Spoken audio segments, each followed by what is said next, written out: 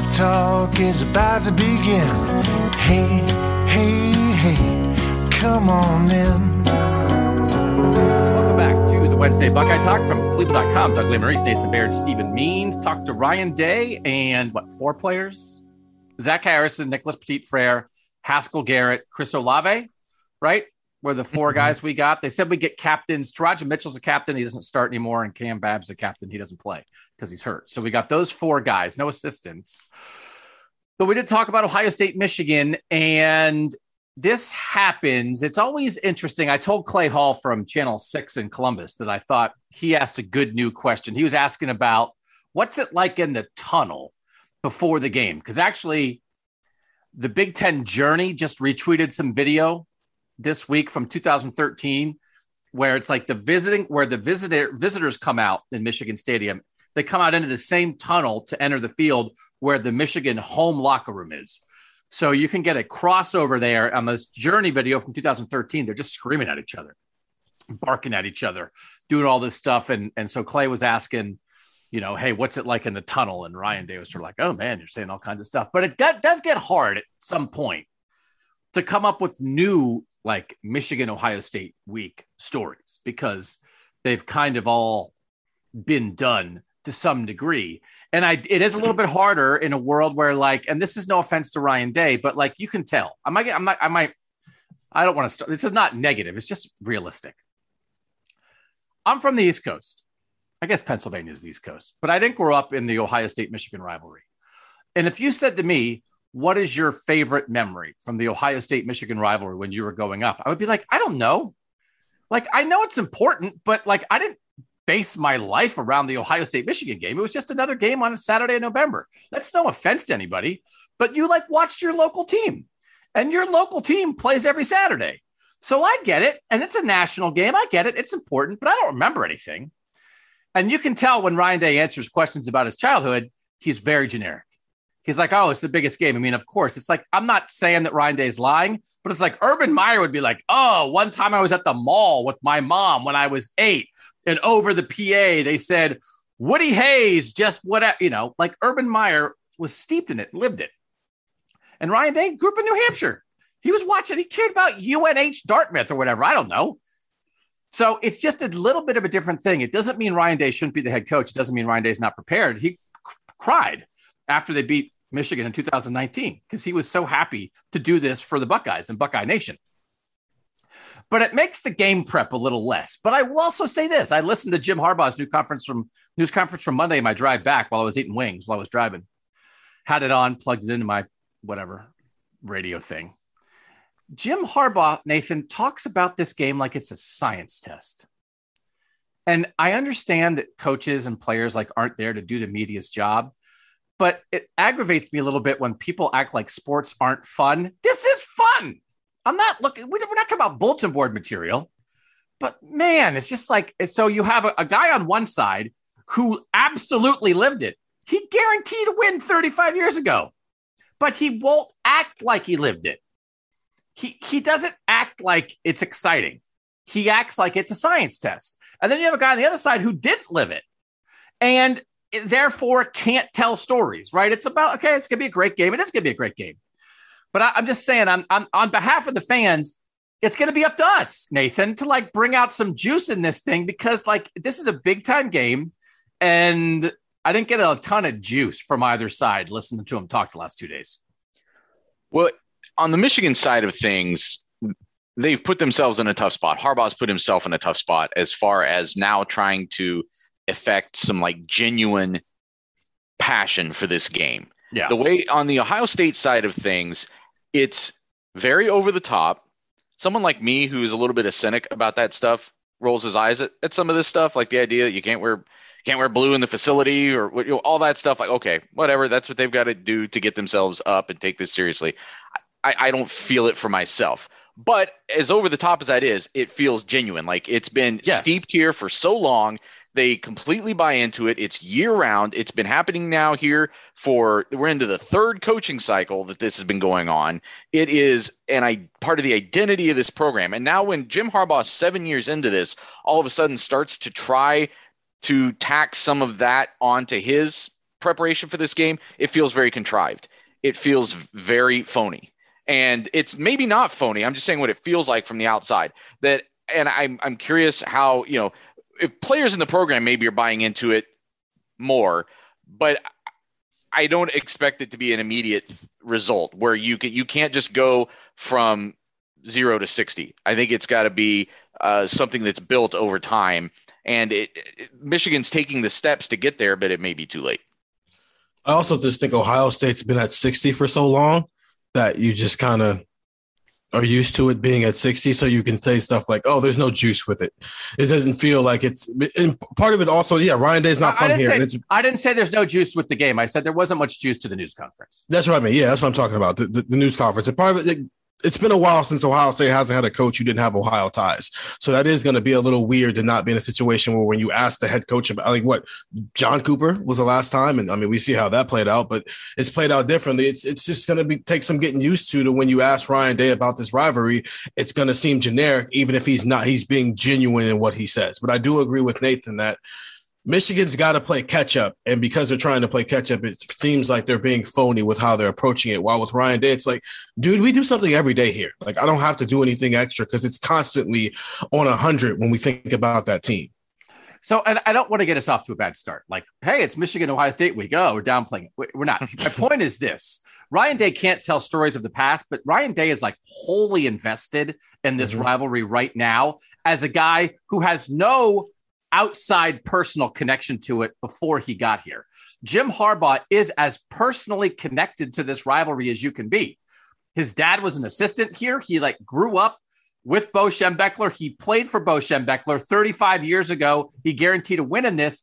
And yet he somehow feels like he doesn't emphasize it as much as the guy from New Hampshire. And so what they're doing this year that Jim Harbaugh and Michigan players talked about on Monday was that they have this thing they now call the Beat Ohio drill that they do every day in practice. And they took a drill they had previously that was just a run drill. They want it to be a physical drill. It's inside runs between the tackles, physical offensively, physical defensively. And they call it the Beat Ohio drill, and they do it every day. And Jim Harbaugh said they started that in the spring. And so I guess it's better late than never. I don't know, the idea that he didn't, and we've talked about this in the podcast, but it's one of these things. It's Ohio State, Michigan week. You wind up repeating yourself, especially when Ohio State's won 15-16. The fact that he didn't seize on this from the jump is just like, what were you doing? Why didn't you emphasize this from the jump? And again, I think the reason he didn't was because he didn't know if they could win. He wasn't sure he could win. And he was trying to rebuild the program. He had to rebuild the program before he could focus on the rivalry. We said the other day, if you're going to have a program, what do? Number one is beat the rival. Well, when you're 3-9, number one is win more than half your games, right? So he had to deal with that. I think he was afraid of emphasizing it too much, which leads us to the Beat Ohio drill comes into existence in year 7. And Nathan, it's late. And is it phony? I don't know. I wouldn't use the word phony. It's late, but I do think it's better late than never because he can't go back in time. And they are a pretty darn solid football team. They are absolutely, legitimately one of the 10 best teams in the country. I don't think there's any doubt about that.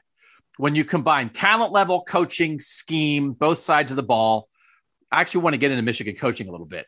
I think that's true. So I understand, they should be doing it now, but the question is it going to matter now? But all you're doing is trying to do whatever you can to get your team to play better on the last Saturday in November. So is having a drill named the Beat Ohio drill in April part of that? I don't know. Ohio State does it. So I guess I would try it even in year 7. Yeah, we talked about this a little bit on yesterday's pod too, but it's the start of all of this, the Jim Tressel genesis of all of this harkens back to this quaint time when these were more talent equated programs. So I think you're right. It's as much as you're right that taking it more seriously now and maybe making it more public. And because I think part of the the disparity that we've seen in these two programs has been maybe what you're saying, that Ohio State or that Michigan almost just resigns itself to some extent to its fate in this game. And sort of like with Jim Tressel, once you say it publicly, it creates another level of accountability. Maybe it means something now that Michigan is saying these things a little bit more publicly and putting that accountability, making that accountability more public. That now they have something, their own words to live up to as much as what the schedule gives them. It's also easy as a fan to just take that and think that why weren't you doing this beforehand? And just be like, oh, now you're actually prioritizing it because you're doing things and putting action towards it. That means you weren't prioritizing it at all before. But here's the thing. And Nathan, you said, to harken back to like quaint Jim Tressel times, one of the points is that when Jim Tressel came in, he came into 2-10-1, and he didn't wait to prioritize it. He prioritized it the day he got hired, at a time when Michigan was beating Ohio State's butt. He did not shy away from it. He did not say, well, we've got to make sure Ohio State has a winning record before we can worry about Michigan. He took it head on. Yes, but you can correct me if I'm wrong, but at the time, it didn't feel like Michigan and Ohio State were on different planes of existence in college football. Ohio State was doing everything else. Ohio State was winning all the other games. It just had this weird, funky thing with Michigan. It couldn't get past. And that's not really the relationship between these two programs right now. I mean, I agree with that. There's a concept of one. Woof, still a thing. Yeah, and there's a concept of, listen, this might take a while for us to like get to a point where we're competitive, and as a program just in general. But one thing you best to know, that we are going to compete in this rivalry, and that's what Jim Tressel was saying that day. It never felt like Jim Harbaugh had ever said that, and now it's because he's got a team who's a top 10 team in the country and playing in this game. Now he's going to do it. Well, they've been saying this since the start of the season, though. We can go back to the Big Ten Media Day, and they were talking about this back then. So it's been a season-long thing that Michigan – it hasn't just been this past week. Yeah. But I was just agreeing with what you said before, Doug, that I think that the reason Harbaugh maybe didn't emphasize it when he came in was because the relationships between the programs were not the same as even when Tressel came in. And I do agree with that. But I do think Harbaugh's lack of emphasizing it from the jump makes Jim Tressel seem like a baller. Right. That even with the realities, it's like, well, you know what? This is different. This is different than the guy who the day got hired, went to a basketball game and said, we're going to go do it against Michigan. That Jim Harbaugh, I was just looking over some stuff from like Jim Harbaugh's introductory news conference. And a lot of it was, I'm sure he probably talked about Ohio State, but that wasn't the headline, right? The headline of Jim Tressel taking the job was like promises that Ohio State will represent itself against Michigan. Jim Harbaugh was talking a lot about like, it's almost like rebuilding the pride in Michigan football. And again, that's because for everything, to your point, Nathan, and you are right, there is a distinction. I still think maybe Harbaugh could have emphasized it, but I think we're talking about why he didn't.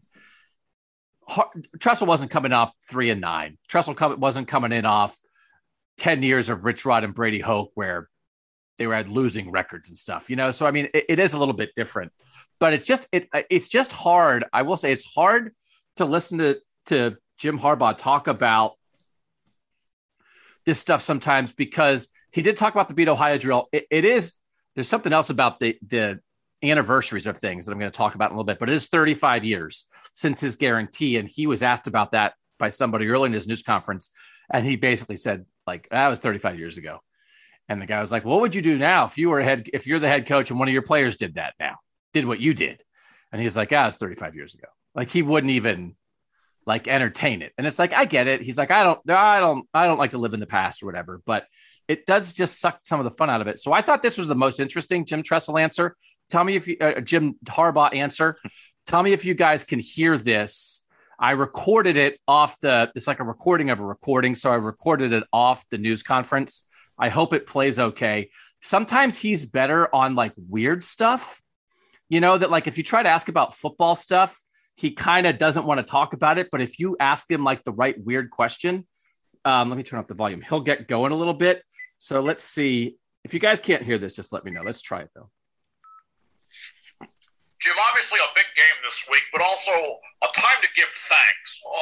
Was wondering what is typically on the Harbaugh Thanksgiving table?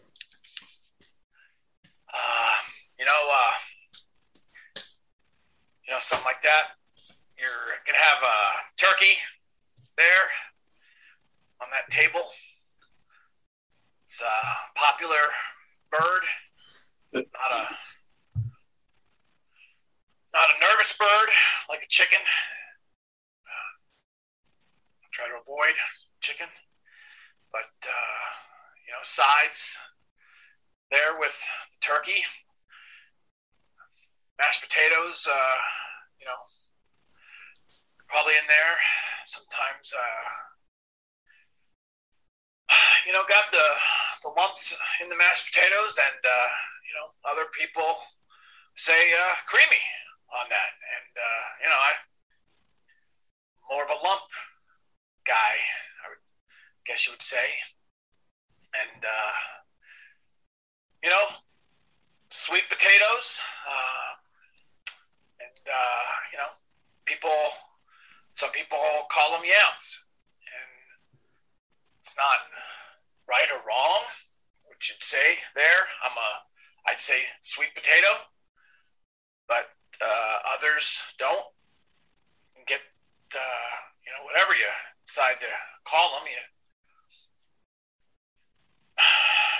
put marshmallows on that. It's always good. Although it's a little sweeter. Got a marshmallow on it. Some people say I want to keep it, keep it savory, and then pumpkin pie. So a little Cool Whip. Remember, my mom would have the Cool Whip, and she'd put that on there, and then John and I go out in the backyard and play some Thanksgiving Day football, and the winner got an extra dollop of Cool Whip. So I'd have my brother John, and my friends would come over, and I'd have my brother John in a headlock, and my mom would say, "Hey, Jim, don't put your brother in a headlock over some Cool Whip." And that was just it was another beautiful wonderful Thanksgiving at the Harbaugh house. So he just goes off on the most random tangents, but I've heard him do that before, so I wasn't surprised to hear him do that about that. But to get him to talk about football is almost impossible. But the one thing he said in that news conference was that he feels like they're going to try to channel Bo and Woody in this game, and that he was talking about it coming down to blocking and tackling. And it's is it? Is it going to come down to blocking and tackling if Chris Olave is open 60 yards down the field behind your defense? That it feels like, Nathan, that they know they aren't explosive as Ohio State, and there's some football stuff to it here. But I think they are really leaning in, which actually I think is good coaching, leaning in to what they are, because they know what they are and what they aren't. And there's a lot of, the Beat Ohio drill is a run drill. They want to run the ball. They want to control the clock. They at least have an identity. And I don't like talking about football identity that much, because I think actually, I don't know, you try to win, whatever. But they have leaned into it, I think, maybe more than they ever have in the Harbaugh era. And I actually think that might be more valuable on Saturday than did we have a drill that had the word Ohio in it in April.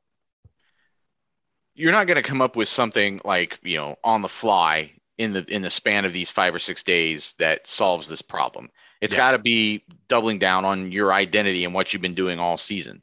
And this is what Michigan has been all season. They know where their strengths are. They know where their weaknesses are, or their less strengths, if however you want to say it. And I fully expect them to approach the game that way. I think you're right. I think that is the only way. It's not just smart coaching. It's really the only thing that would maybe even qualify as coaching. Anything else would be, I don't even know. No one. I don't think anybody has that kind of gamble in them. I think what you've got to do is try to. The whole point of this game, and I think it applies from Ohio State's side too, is to just be the best version of yourself that you've been building towards all season. So that's really what I think Michigan has to do on Saturday. And it's what Michigan State, I'm sure, thought it was going to try to do last week too. It's just once it's 28-0, that you've got to find a way to avoid that first. Yeah. They want to run it. They want to control it. I do think, Stephen, like, I think this team is well coached. That I maybe Ohio State fans don't want to think about that with Michigan, but when you look at penalties, Michigan is 26th in the nation in penalty yards per game, 43.7. Ohio State is 80th, 57.6. You look at time of possession, which is something that Harbaugh definitely mentioned this week. Michigan is 14th in the nation in time of possession. They have it for 32 minutes and 26 seconds per game. Ohio State doesn't care about time of possession. Ohio State's 78th. They have it for 29 minutes and 29 seconds a game. And then third down conversions, Ohio State is actually better because it's like this high-flying Ohio State offense that doesn't get in to third downs very much. Ohio State is still third in the nation in third down conversion. They convert 54%, and Michigan is 26th in the nation at 45%. But in the name of, like, don't beat yourself, convert third downs, control the clock, what any fifth grade football coach would say about how to slow down Ohio State, Michigan does check a couple boxes there, Stephen. They've been checking them all year. And it almost feels like, again, not that they've decided to play this way, because it's kind of how Harbaugh played before. But is it not the best plan? Maybe if you don't have Ohio State's athletes across the board, this might be the best plan, and they're about as good at their plan as anybody in the country, and it feels like a well-coached team. Yeah, and I don't know how much of it is they took this approach because they knew it was going to be the best approach to beat Ohio State versus a coaching staff understanding what it has and what it's good at, and more importantly, what it's not good at, which I think is a very underrated skill in life, knowing what you're not good at. And it seems like they found a good mixture of both of those ideas of the best way to beat Ohio State is make sure C.J. Stroud, Jackson Smith-Njigba, Chris Olave, Garrett Wilson, and TreVeyon Henderson are sitting on the bench watching the game for free, or basically getting a chance to watch a football game for free while this defense has to work, while also being able to run the ball and not make mistakes and convert on third down. Basically everything that we haven't seen teams the last 2 weeks do. And so Ohio State's went on these scoring parades. I don't know if it's going to work, but yes, I don't know. Yeah, that's a whole different That's a different conversation. But at least I think it's the best approach. The best way to try. It's the best way to try. Nathan, we've talked about Mike Macdonald, the new defensive coordinator for Michigan, on the last two podcasts. Ryan Day, when asked about him right off the bat today, said Don Brown ran more of a college defense. Mike Macdonald runs more of an NFL defense. What did you make of that from Ryan Day? I think some of that is the way that they are very varied in their personnel at times, the way that they will use different packages, moving guys around, trying to match things up in a personnel way. You know, at the NFL level, I feel like there is harken back to the way like we used to talk about Shaun Wade, about how the value he might have in the NFL as a strong safety or as a nickel corner, that there was going to be a niche he could fill and potentially be really good at, or someone like Baron Browning. You know what I mean? Like there was always at the NFL, I feel like they value more sometimes just those positional roles. And things I've read, I mean, when I've watched Michigan, I think you see that a little bit, that they will come at you with some of those different matchups. They're also going to, I think they're going to bring some rushes in some interesting ways. I think they'll move Hutchinson around if they have to. I think it's more just a more sophisticated way of approaching the concept of defense than what I think people saw, what they thought of at the end of the Don Brown era. Because it's interesting. I was reading what you wrote, I think in 2019, maybe going into the Michigan game in 2019, about how Day had blown them up a little bit, and it was kind of looking forward to the rematch. And Day saying some things about, well, no defensive coordinator is going to give you more looks than Don Brown and some things along those lines. But when you read Michigan people this season talking about what Macdonald brought to this defense, they refer to the Brown defense as being very staid, like very dry, and not as unpredictable or not as well disguised, maybe. So I think those are some of the things that that Ohio State's going to have to deal with on Saturday too. It's just maybe a little bit less face value, like less knowing what you are going to get before the snap. I take when Ryan Day says something is more like the NFL and something else is more like college, I take that to equate NFL equals good, college equals bad. Yes, I do too. Yes. So like one is sophisticated and one is easier. I think that's how he looks at it because I think he wants an NFL offense. Yes. So I thought that matched the way we had talked about McDonald for the previous two podcasts, that this is more on equal footing here of two guys who are going to run their sides of the ball an NFL way with their NFL experience, Stephen. I mean, I felt that coming off Ryan Day.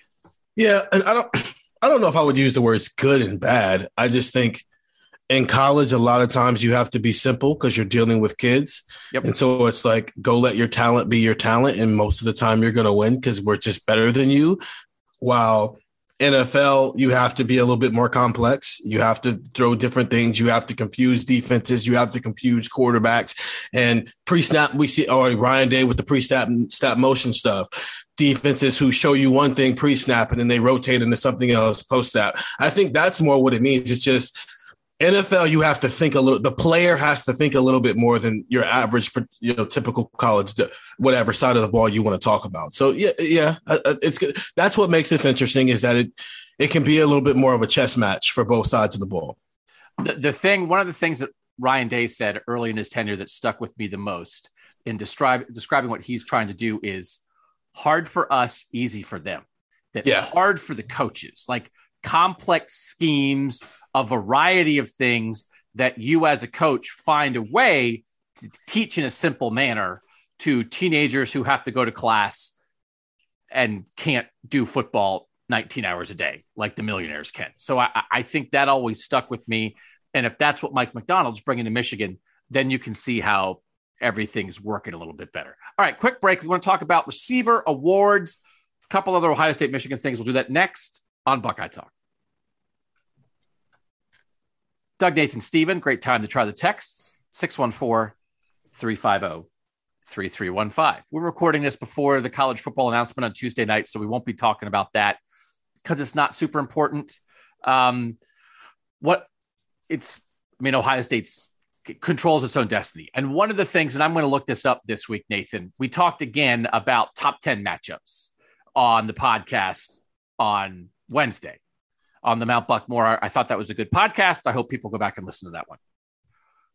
And Jim Harbaugh, one of the other things he said a lot in his news conference was calling this a playoff game, that the team that wins goes on, can chase all its goals, and the team that loses cannot.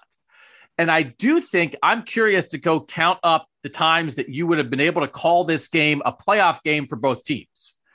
That it is we're at the last week of the regular season and both teams are still alive for the national title. And the winner will continue to be, and the loser will no longer continue to be. Clearly that was the case in 2016. Clearly that was the case in 2006. I guess it was also the case in 2018 because Ohio State got to the playoff announcement in 2018 and thought they were in, and they didn't get in.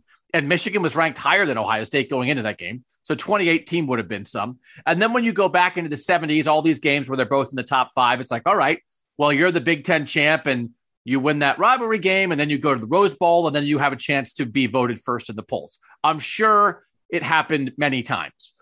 But still, that's kind of a big deal, Nathan. I don't want us to give that short shrift. And I found it interesting how often Harbaugh emphasized it, because I do think, as we sort of talked about again on the Mount Buckmore pod, sometimes the rivalry game can almost be more rivalry intense when there's nothing else at stake. It's like, this is it. It's just the rivalry. So when you add other things, I think it both heightens and lessens the pressure of the rivalry itself, that it's like, let's just go win a big game. We're Michigan. We've got to go win a big game. Well, guess what? Harbaugh does not have a great record in big games, right? Well, they just beat Penn State. That was pretty good, right? Maybe early in the year, you thought Washington might be a big game at the time. Then Washington stinks, but they won that game. They beat Wisconsin. That was a big game, right? So at Wisconsin. let's treat this as, yes, a rivalry, not run from that, but right next to rivalry, we're going to say playoff game, because I almost think for Michigan, winning a playoff game might be easier than winning a rivalry game. So that's a big deal. It's a big deal, and we just have to acknowledge that. I hope people understand that. I mean, I think there's a non-zero chance. I mean, they're not going to hear this until Wednesday, but when we see the rankings Tuesday night, Michigan could be as high as like 5. I don't think they'll jump that high, but it's possible. They could jump ahead of Notre Dame or whoever was in front of them last week in the rankings. They could be ahead of Cincinnati if the committee maybe decides it hates Cincinnati. But maybe, but although Cincinnati was ahead last week and did beat SMU, which was a better win than what Michigan had last week. But I think Cincinnati will be it. But anyway, they'll know. People will know by the time they hear this. I'm just saying that, like, if you think about it from that way, that Michigan could be the 5th team in the rankings tonight, or that Michigan came out of the Michigan State game, I'm sure, thinking that, I mean, everyone who watched it could think of it like they had a chance to win that game. Maybe they should have won that game, and they just didn't get it done. Like they were up that 16. Yeah. So they'd be that win away from being probably the number 2 team in the country right now.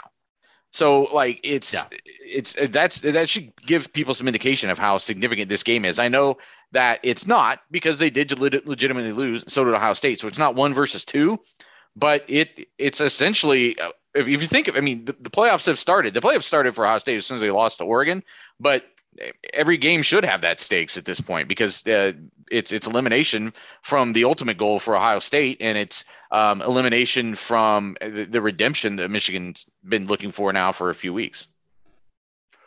What other Michigan-y stuff did you find interesting from Tuesday? Because there was a lot of player stuff, and I'll just, again, people sometimes like the inside baseball stuff.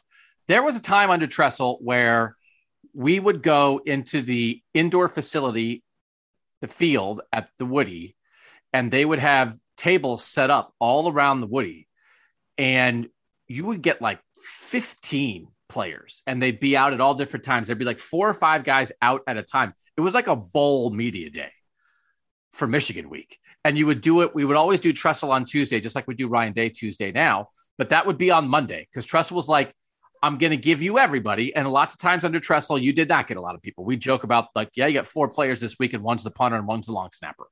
So that wasn't always the case, but Michigan week, like, everybody talked. You could go around and work all this individual stuff. If you had an angle where you're trying to ask, I'm trying to ask every Ohio State player, what's the worst thing your grandmother ever said about Bo Schembechler, right? And you could go ask 7 different guys and get funny answers just for yourself. And then Rusty Miller, the old AP guy, would organize like a quote share, and you'd be in charge of a player, and everybody would share the quotes. And you'd just have this avalanche of material on Monday that and then you had no other interviews the rest of the week. And so Tuesday, Wednesday, Thursday, Friday, you just wrote based off all these people you talked to on Monday. And it was awesome. And I would get mad because I'd ask people about Bo Schembechler grandmother questions, and then people who never asked questions would take my Bo Schembechler grandmother story and write it for their little suburban paper, even though they never opened their mouths. But what do you normal stuff? Just, I mean, Doug on the beat. Yeah.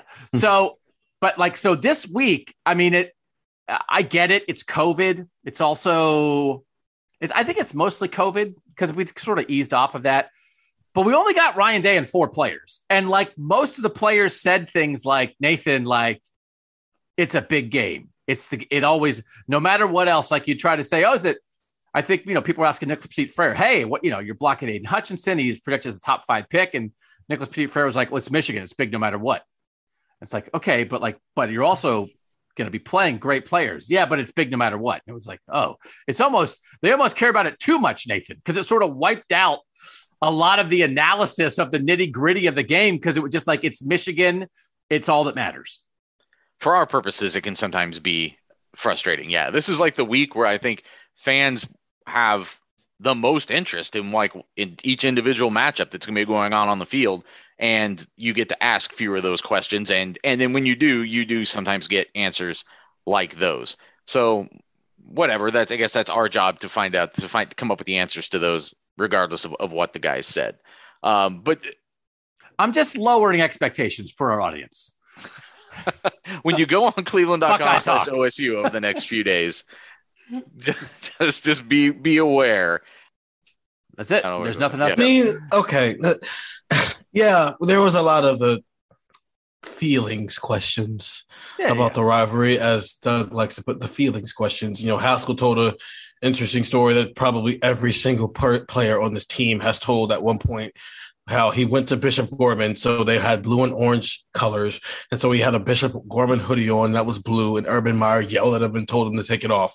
Kyle McCord once told me that he said the word Michigan in the building, and Corey Dennis cursed him out. They all have a story like that. Cool. This is the time to tell those stories. But we did get some football talk. I'm not going to make it seem like it was all feelings. Nicholas Petit-Frere gave some pretty interesting answers to, dealing with Aiden Hutchinson and David Ajabo. Chris Olave talked about, from a receiver's perspective, what having defensive ends, like that can do for a receiver and running his routes and how much quicker they have to do stuff because they know the quarterback's going to be under pressure. Haskell Garrett went into detail about stopping the run and stuff. So we did get some of that stuff as well. But yeah, there was every other question of, how does it feel to be playing in this game? Does it feel like a rivalry? Did you miss it last year? It's been 700 days. How did that make you feel last year? And that's why I love Zach Harrison, because he'll just be like, I mean, we had a lot of games canceled last year, dude. It was just what it was. Yeah. Now I feel like we're making fun of Michigan Week. This is not great. No, we're not making fun of it. It's just every other question doesn't have to be a feelings question. This is still even if you take the rivalry away from it in this specific instance, it's still a really good football game being played. And so every other question doesn't have to be, how does this make you feel? No, but the whole point is that it is the rivalry, that it's not Oregon, because Oregon was a good game too. So like we do want to talk about football. I'm just out of ways to ask. 17 years in, I don't have any more Ohio State Michigan interesting questions left in me, sadly, which is why I respected Clay Hall for coming up with an idea. But back in the day, you really could work stuff of like some more intimate, because if feelings questions at the podium are hard, feelings questions are better one-on-one. So a bunch of feelings questions at a podium gets a little dicey. I did think it was interesting when Chris Olave was talking about catching 2 touchdowns and blocking a punt against Michigan as a freshman, and like what a confidence boost that was. And like everybody was supporting him, and it really, he thinks like sort of set him off on his career, that he played such an important role. And then he went on and had a big game in the Big Ten championship game that year. And that it set him off that the Michigan game was really a jumping off point for him. And I think we'll make some predictions about that on the game preview pod about like who's an Ohio State player who could have a Chris Olave kind of Michigan game, that like this is your sort of coming out party to the world that propels you into something more in your career. What did you make in the end, Nathan, of the defensive end issue? The thing Stephen was asking a lot about it. We were all asked. It's kind of like the main thing. It's like what Michigan does best, almost, other than run the ball, is that they have 2 pass rushers, and that's different than other guys. The other teams Ohio State has faced have kind of had one of those guys. Did we get a vibe from Ryan Day and Nicholas Petit-Frere that we should have gotten Thayer today? Why didn't we get Thayer? Thayer would have been good. Thayer's a captain too. We should have gotten Thayer. Thayer's a good talker. I like talking to Thayer. He is a good talker. What's the vibe? How big of a deal do you think it is that it's 2 and not 1?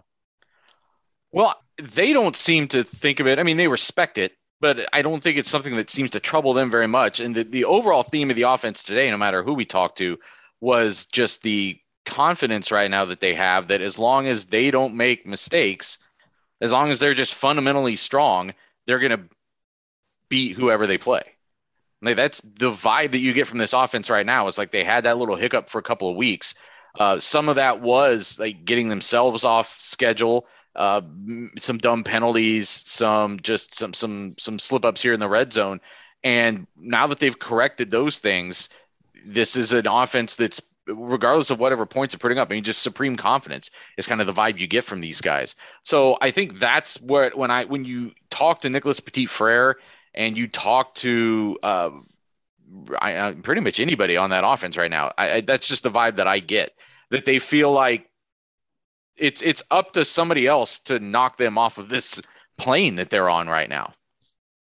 Yeah, I think they acknowledge that those 2 are really good, but also the idea for them is they've progressively played better defensive lines that have kind of built up to this.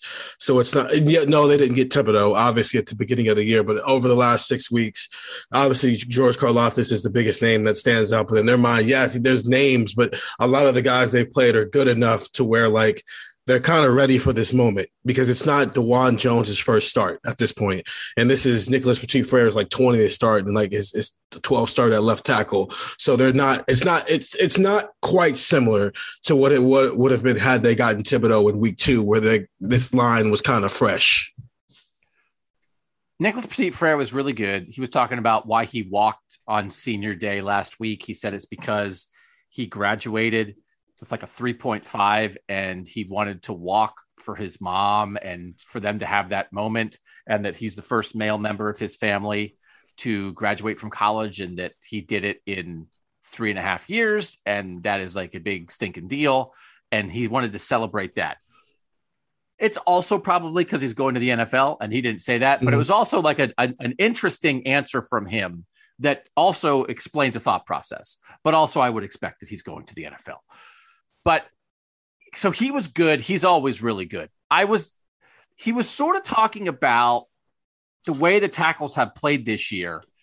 And he did get asked about it, but he really seemed to be in a zone of like, oh, we just try to get better every week. Once we have a week, we don't look back or whatever. So I didn't ask. I'm still, Nathan, a little bit curious of like, what kind of happened there for a week or two with you guys? Because you were so awesome. Then you had a couple rough weeks starting with Penn State, and now the tackles are awesome again. And what was the deal? But I sort of felt like his answer was going to be like, well, we're playing well now. Nothing, we're never perfect. We can always get better. And that it wasn't going to be a great answer. So I asked other stuff. But I feel like that's kind of wiped at this point, that the way Ebiketie from Penn State beat those guys, even just a handful of times, was kind of like something like, oh, and then it's like, oh, and then Purdue and Michigan State did nothing. And I think are we back to full faith in the Ohio State tackles? That is not to say that David Ojabo and Aiden Hutchinson are never going to get to CJ Stroud, because sometimes those guys are going to win. But is there any worry about the Ohio State offensive tackles at this point? Or is it basically like 4 guys who are all kind of at the top of their game and it's just going to be good on good all day? I don't know if worry is the right term, because they could play well and still give up some stuff to someone as good as Hutchinson and Ojabo. So I don't know if worry is the right word, but I did sort of ask him a question. Was there a correction that happened between Nebraska and Purdue? Like what happened there? Because it seems like something clicked and you guys are just humming at a different level right now. And he didn't like the word correction. He kind of termed it more like a refocus. Like they, were they taking, were they looking at like even like the mental days, Thursday and Friday, not even just the good on good practices Tuesday, Wednesday, where they do the first down stuff, first and second down Tuesday, third and fourth down Wednesday, good on good, a lot of competition there. But even the stuff later in the week, were they approaching those things the right way? It was just, I think he even used the term like, heightened sense of focus or heightened sense of urgency, something along that line, making sure that like every single thing that you do all week counts. I mean, Ryan Day was talking about that in relation to this game, about how you are just so emotionally committed to like every second of the day of Michigan week, and that by the end of the game Friday, you're just an exhausted mess, which is we've seen from him after the 2019 game, although it obviously had some meaning for him, but I think that was part of it, was just like you're sort of emotionally and mentally spent. And I don't think the players are trying to drive themselves to that level necessarily each week, but I think it's been that mindset had already started clicking going into Purdue, that he used this term, Chris Olave used the phrase, we're the only ones that can hold us back. We're the only ones who can stop us. That's how this offense feels right now. I think that if they just go out and execute basic things, the skill that they have, the talent that they have is going to win out. DeJuan Jones said something. DeJuan Jones said something. The increased sense of the focus level. He said this before the the Purdue game and just how, because he got asked similar questions of what the heck is going on. And he just admitted they had been smelling themselves a little bit and they maybe lost a little bit of focus. And really the Nebraska game more than the Penn State game kind of was like a reality check of like, yo, yeah, you're pretty good, but that doesn't mean you don't have to bring it every single week. And we've seen what's happened since then. So I do think that Nebraska game was a little bit of a wake-up call for a team who had been just killing everybody for a month. That, yo, remember, you lost to Oregon a month ago because you weren't at your best. You didn't have your best day. So I think that's a level of it. But also to the point of what DeJuan said that day when he revealed to us that Jack Sawyer was basically acting as George Karlaftis. No one's doing that this week. There's no Aiden Hutchinson or David Ajabo on this team. It's just, no, we're just going to go good 2 days in a row because we have Zach Harrison, we have Tyreek Smith, we have JT Tuimoloau, we have Jack Sawyer. Those guys are going to be everybody who is going to play meaningful snaps for us is just going to be Aiden Hutchinson and David Ajabo, which is a good approach to use this week when it is multiple guys. Let's do a quick health update. And then we'll take a quick break and wrap up with some awards talk. Nathan, it feels like they're getting back a couple guys. And, I mean, they really are pretty remarkably healthy for Game 12. Yeah. I mean, other than the guys who suffered, Proctor, I guess, being the one that they lost for the season, but they don't have a lot of things that we know of that are hanging in the balance this week. Ryan Day said they're hopeful that Emeka Egbuka plays on Saturday. So you're getting back a dynamic kickoff return guy. For people who want to go to the site, I just wrote up a little thing about why Julian Fleming was the guy that they picked for that, which I thought was interesting. No, but I think the reason I thought it was a lie, I think it's obvious why Julian Fleming got to do it. It's the Fleming connection. And it was like, Parker Fleming's a special teams coach, and he was like, I'll take the guy with the same name as me. And it was that simple. Oh, it was like, oh, Julian Fleming, really, he's working hard. It's like, whatever. Last name bias. No relation, Parker Fleming and Julian Fleming, by the way, that we know of.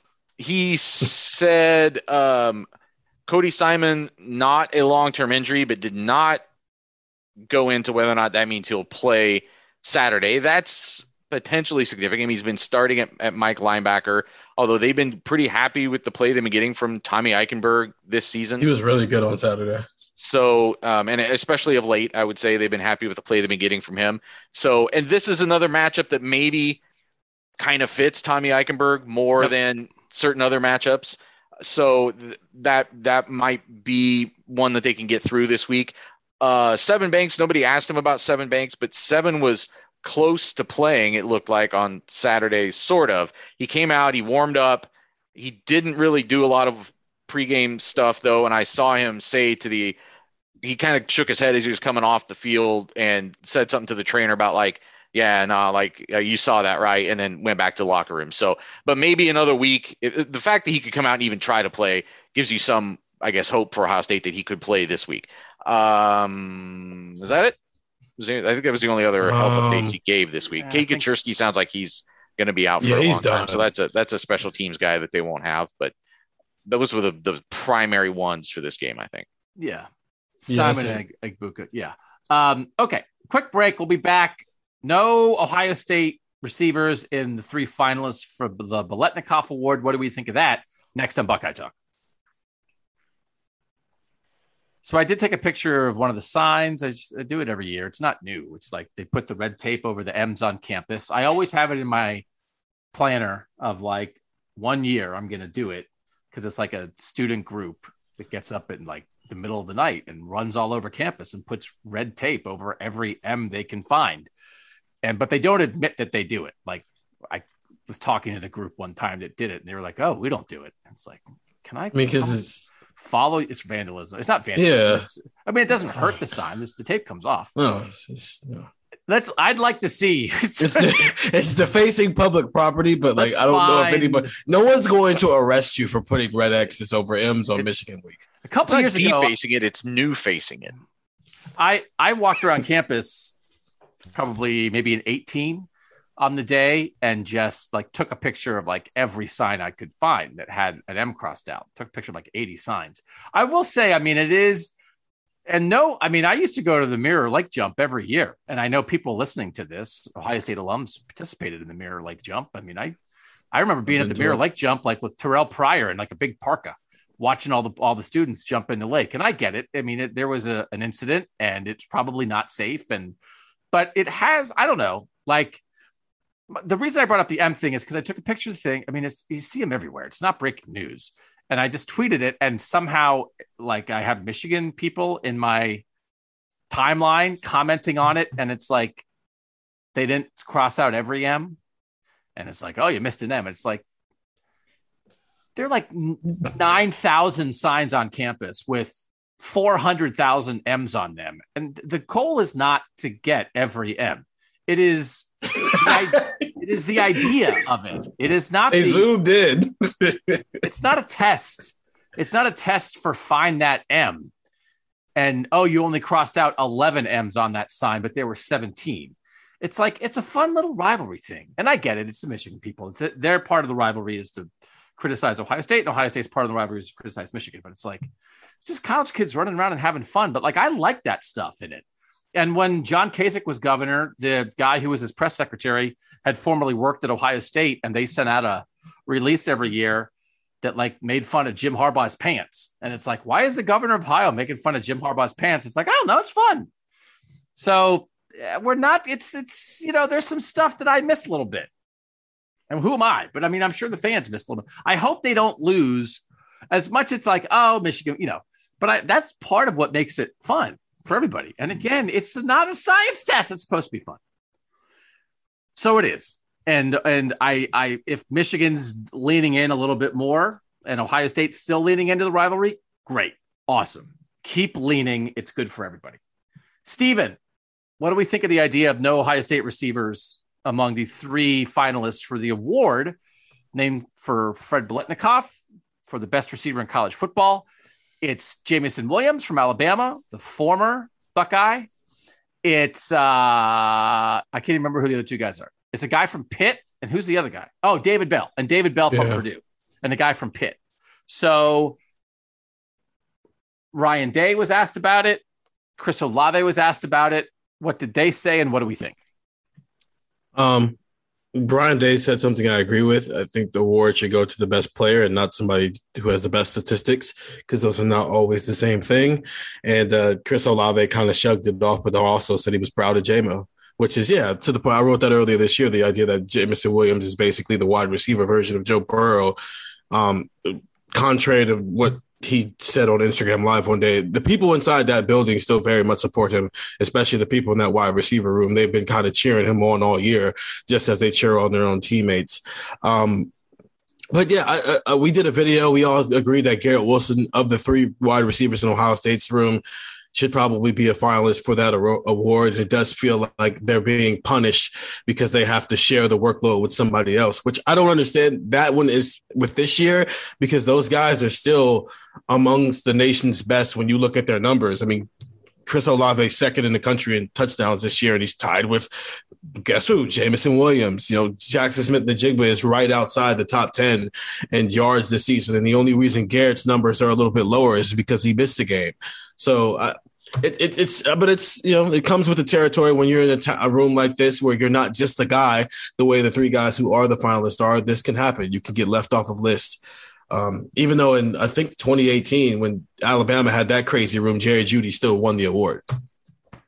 It's one of those things where, like, if Ohio State didn't have any lineman finalists but still won the award that goes to the best overall offensive line, like, they have that option, you know what I mean? But there is no award for the best receiving core, so they don't. It's maybe Ohio State should have, like, if they really cared about it, they could have campaigned in some way and said, like, hey, everybody throw their support behind this guy. But it's also a little tricky because it's not like there's just like 1 senior and then 2 sophomores. So the other 2 guys will definitely be back. It's like, it's also Garrett Wilson's last year. So who do you really throw your support behind more there? And I understand what Ryan Day is saying about the stats, but like, unless he's going to go buy every voter in the country a PFF membership, there's not necessarily a lot of individual analytics stuff available for people to judge, but when they're doing these awards. And then B, I mean, CJ Stroud's Heisman campaign is a lot built on the stats he's putting up more than like necessarily being the best player on Ohio State's roster. Although that's probably a different podcast. No, that's true. Like a lot of CJ along the way has been stats driven, and that we thought last week he also played really, really, really well. True. That it's no longer only a stats case, but for a while the best thing about him was his stats. James Franklin, by the way, 10-year extension at Penn State. So for another 10 years, we'll be asking every offseason which job he's going to take. Yeah. What do we think of that? Is that good for Penn State, bad for Penn State, good for Ohio State, bad for Ohio State, good for the Big Ten, bad for the Big Ten?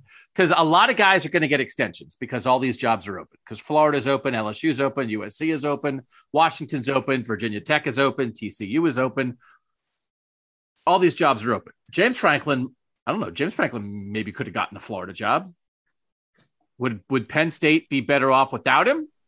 And yes, but Nathan, when you sign a 10-year deal like that, I mean, you can't do it. You're not going to do it next offseason.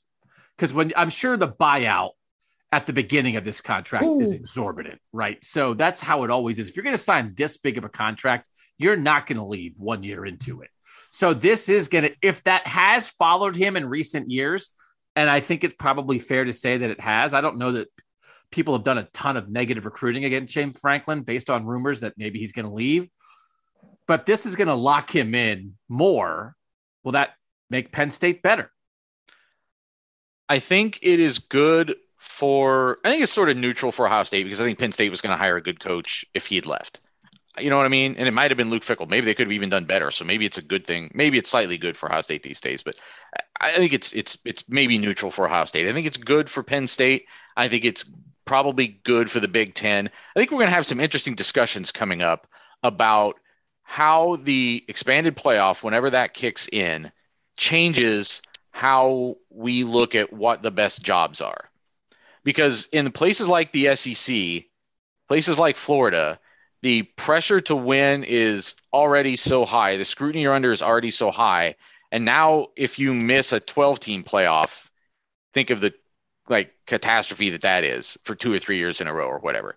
Whereas I think at Penn State, you still have all of the opportunity to be that kind of team, a pretty annual playoff contender in that format without the expectation that it has to be every year. I feel like there's a way that you could spin this, that this is a better job than any of the jobs that were open. I'll tell you what, it's good for Drew Aller because he doesn't have to go through what Florida's quarterback commit's going through right now and try to figure out if he still wants to stay committed because his coach is gone. But I don't know. This just felt – I agree with what Nathan's saying, but at the same time, this just felt like it was time for both sides to move on from each other. So I don't know if it's a good thing from either side. It just felt like James Franklin needed to kind of spread his wings and go elsewhere, and Penn State just kind of needed to press the reset button a little bit. So I was a little. This one's a little shocking. The Dan Millen one that seemed inevitable. I just thought maybe he'd make it to the end of the season. I mean, we all Orgeron, we know that was always going to end. This seemed like if it wasn't going to be a firing, and if James Franklin didn't just leave on his own, they would just agree to go their separate ways. Yeah, it's interesting maybe what he thought or didn't think he could get, right? Maybe if he knew he had USC in his back pocket, maybe he would have done this. But I do think the thing we've always talked about with Penn State is they've never had a quarterback. And if they have one now, if Drew Aller is their guy from Medina, it's a top 100 national recruit, a quarterback can change everything. And so James Franklin, this could be one of those where it's like, oh, remember when James Franklin, everybody thought he was going to leave and then he stayed, and then Drew Aller came, and in year 3, Drew Aller won a national title at Penn State, right? That's not really much crazier than what Joe Burrow did at LSU, right? That Penn State's in that next tier. And so, they have 4 top 100 guys. Their current recruiting class is 5th in the nation, but it's because they have so many guys. They're 10th in star rating for 247 Sports, but it's still a top 10 class. They had been in a bit of a recruiting slump the year before, but they have the number 46 kid from Maryland, number 55 from Pennsylvania, number 56 from Ohio, Caden Saunders, number 74, Drew Aller from Ohio. So 4 top 100 guys. I don't know, right? Maybe it's right on the edge of popping. So I don't think James Franklin. I think the worst coach for Penn State is James Franklin in limbo. Yeah. I think James Franklin locked down or somebody new, right? Yeah. Or Luke Fickell or Matt Campbell. All of those are better than limbo James Franklin. So locked down, recommitted, let's go. We got a quarterback. Let's see what's up. That version of Penn State might be the best Penn State we've seen yet. And they had some pretty good. They have some pretty good players this year. I don't know, but the quarterback can change everything. I also think it's important to remember that last year was a really bizarre year for them, even more so than for most teams under COVID. And then this year, what are they? 7-4. They're a really, really good 7-4 team. As Ohio State found out, if Sean Clifford doesn't get hurt, where's this team at right now? I mean, I don't necessarily. They don't beat Ohio State still, obviously, and they maybe don't beat Michigan a couple weeks ago. But now you're talking about 9-2. It looks very different. You know what I mean? Yeah. And I think they can beat Michigan State this week, obviously. So I mean, this season, make sure you're taking this season out there in the right context. That Penn State's better than its record, and with Drew Aller coming in, obviously, like there may be something to build to pretty quickly there. All right, so let's get back to the Ohio State receivers. The three finalists for the Biletnikoff are David Bell. David Bell is second in the nation in receiving yards per game from a Power 5 conference team.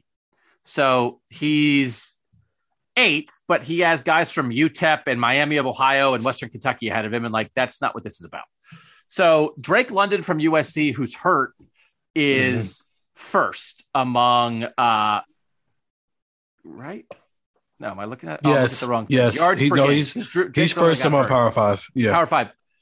My ballot for the Biletnikoff was Garrett Wilson number 1, Drake London number 2, and Jahan Dotson number 3. So I didn't get anybody in my final thing. But Drake London is first. David Bell is second. Jordan Addison from Pitt is third, and he's one of the finalists. And Jamison Williams is fourth, and he's one of the finalists.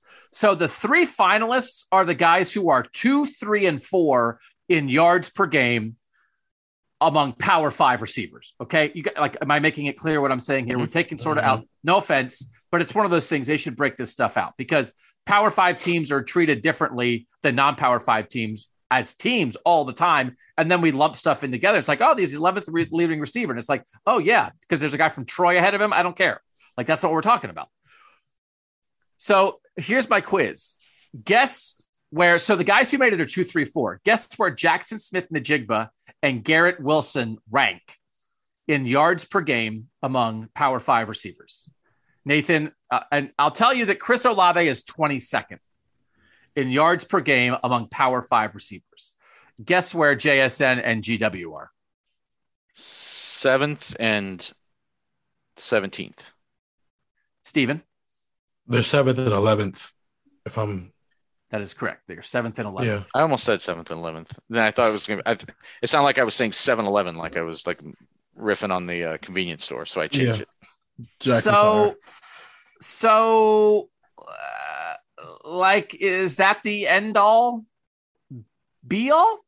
Like, is that David Bell is averaging 120.7 receiving yards per game. He has 5 total touchdowns. He averages 3.9 yards per catch. Garrett Wilson has 93.9 yards per game, 11 touchdowns, 15.7 yards per catch. David Bell has 87 catches in 10 games. Garrett Wilson has 60 catches in 10 games. Like, is that it? Is that it? Like, that's just like, that's it. Stats, like the David Bell stats are more, and that's it. And I'm not saying David Bell's not good, but if we're having an argument about, well, people are only going by statistics, and they did, I mean, they just took 2, 3, and 4, and it's because one got hurt, frankly. And if one wasn't hurt, he only played 8 games. Drake London from USC only played 8 games, or he might have made it 2. And then J-Mo might have been out. Like, is that just that's it? The Power 5 receivers with the most receiving yards per game. That's where we are. I mean, yeah, I guess, but that's stupid because as impressive as David Bell's stats are, it's more impressive that Jackson Smith-Njigba is 7th, and he has to deal with the fact that he's on the team with a guy who's 11th. And you said, what, Chris Olave is like 22nd? Yep.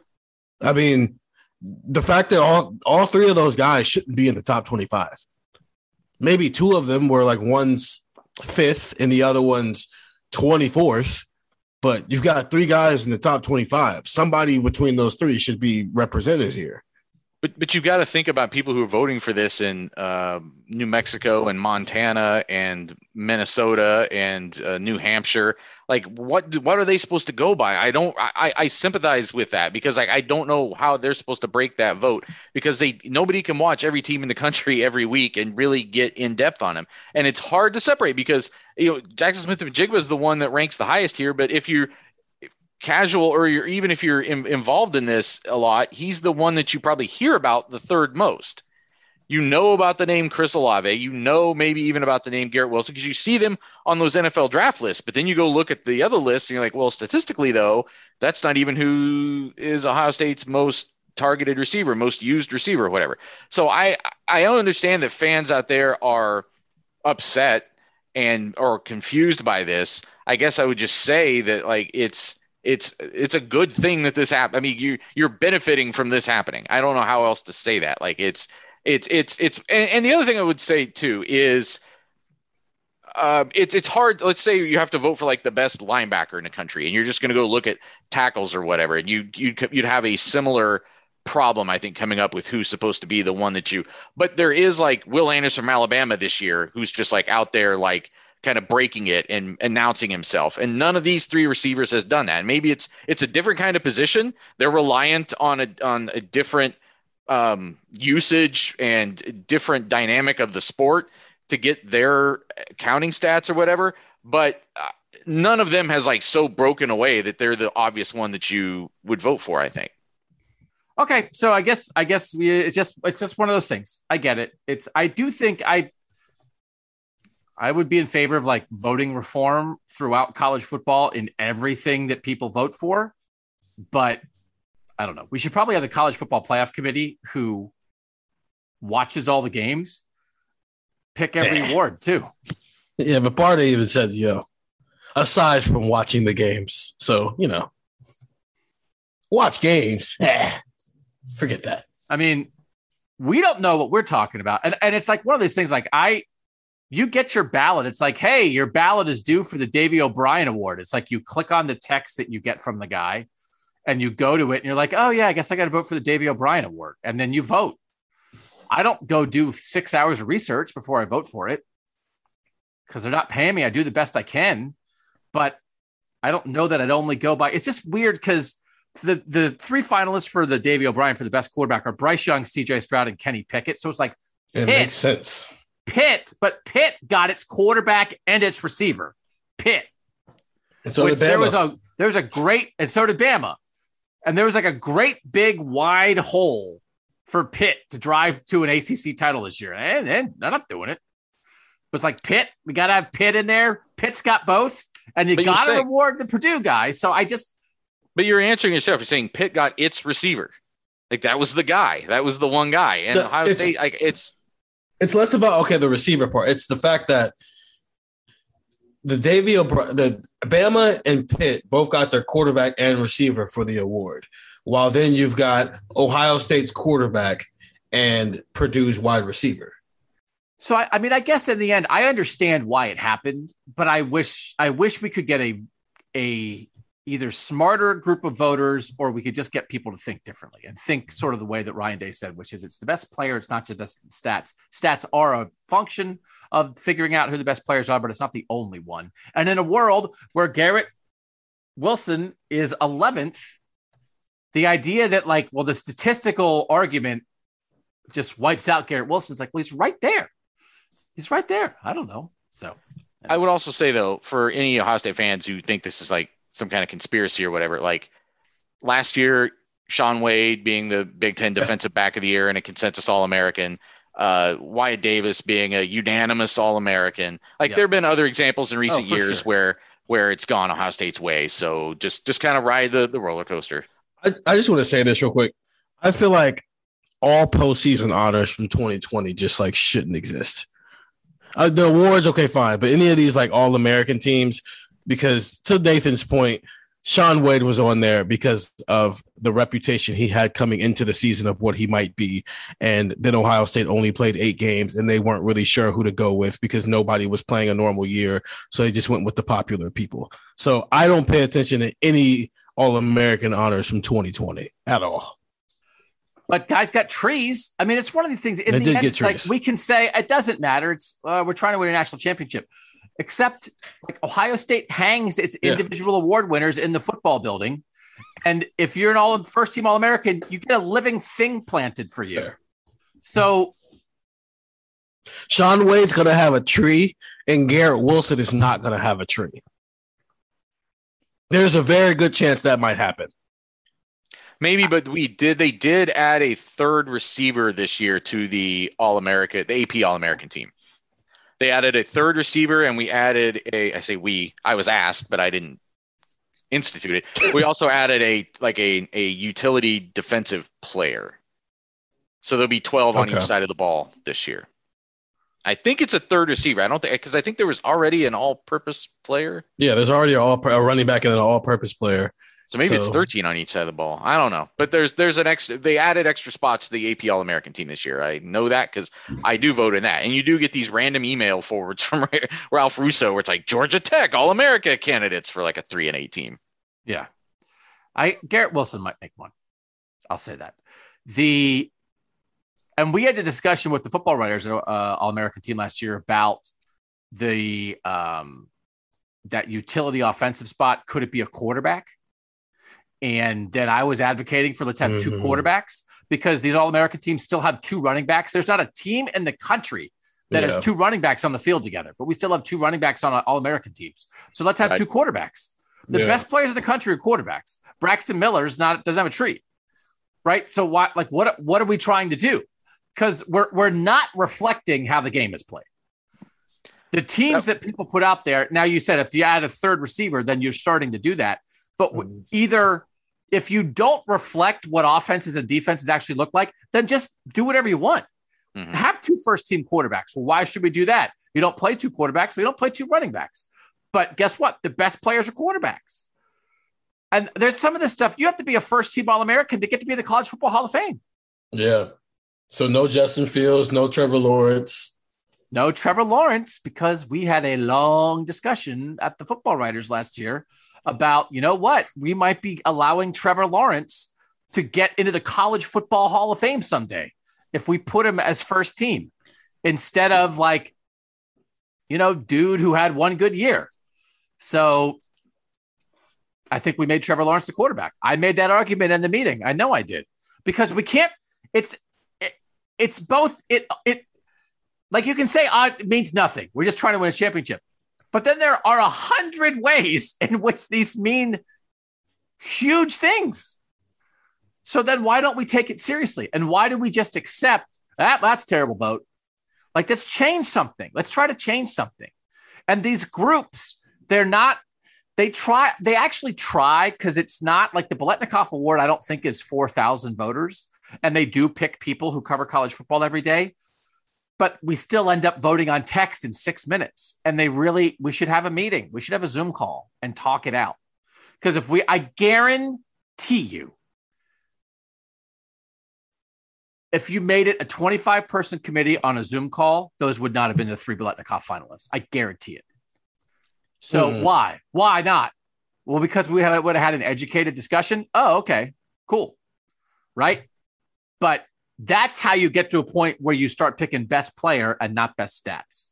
And that's why we went to a committee. If you don't like the football committee, it's better than the AP poll because one person by him or herself in a room leans on stats.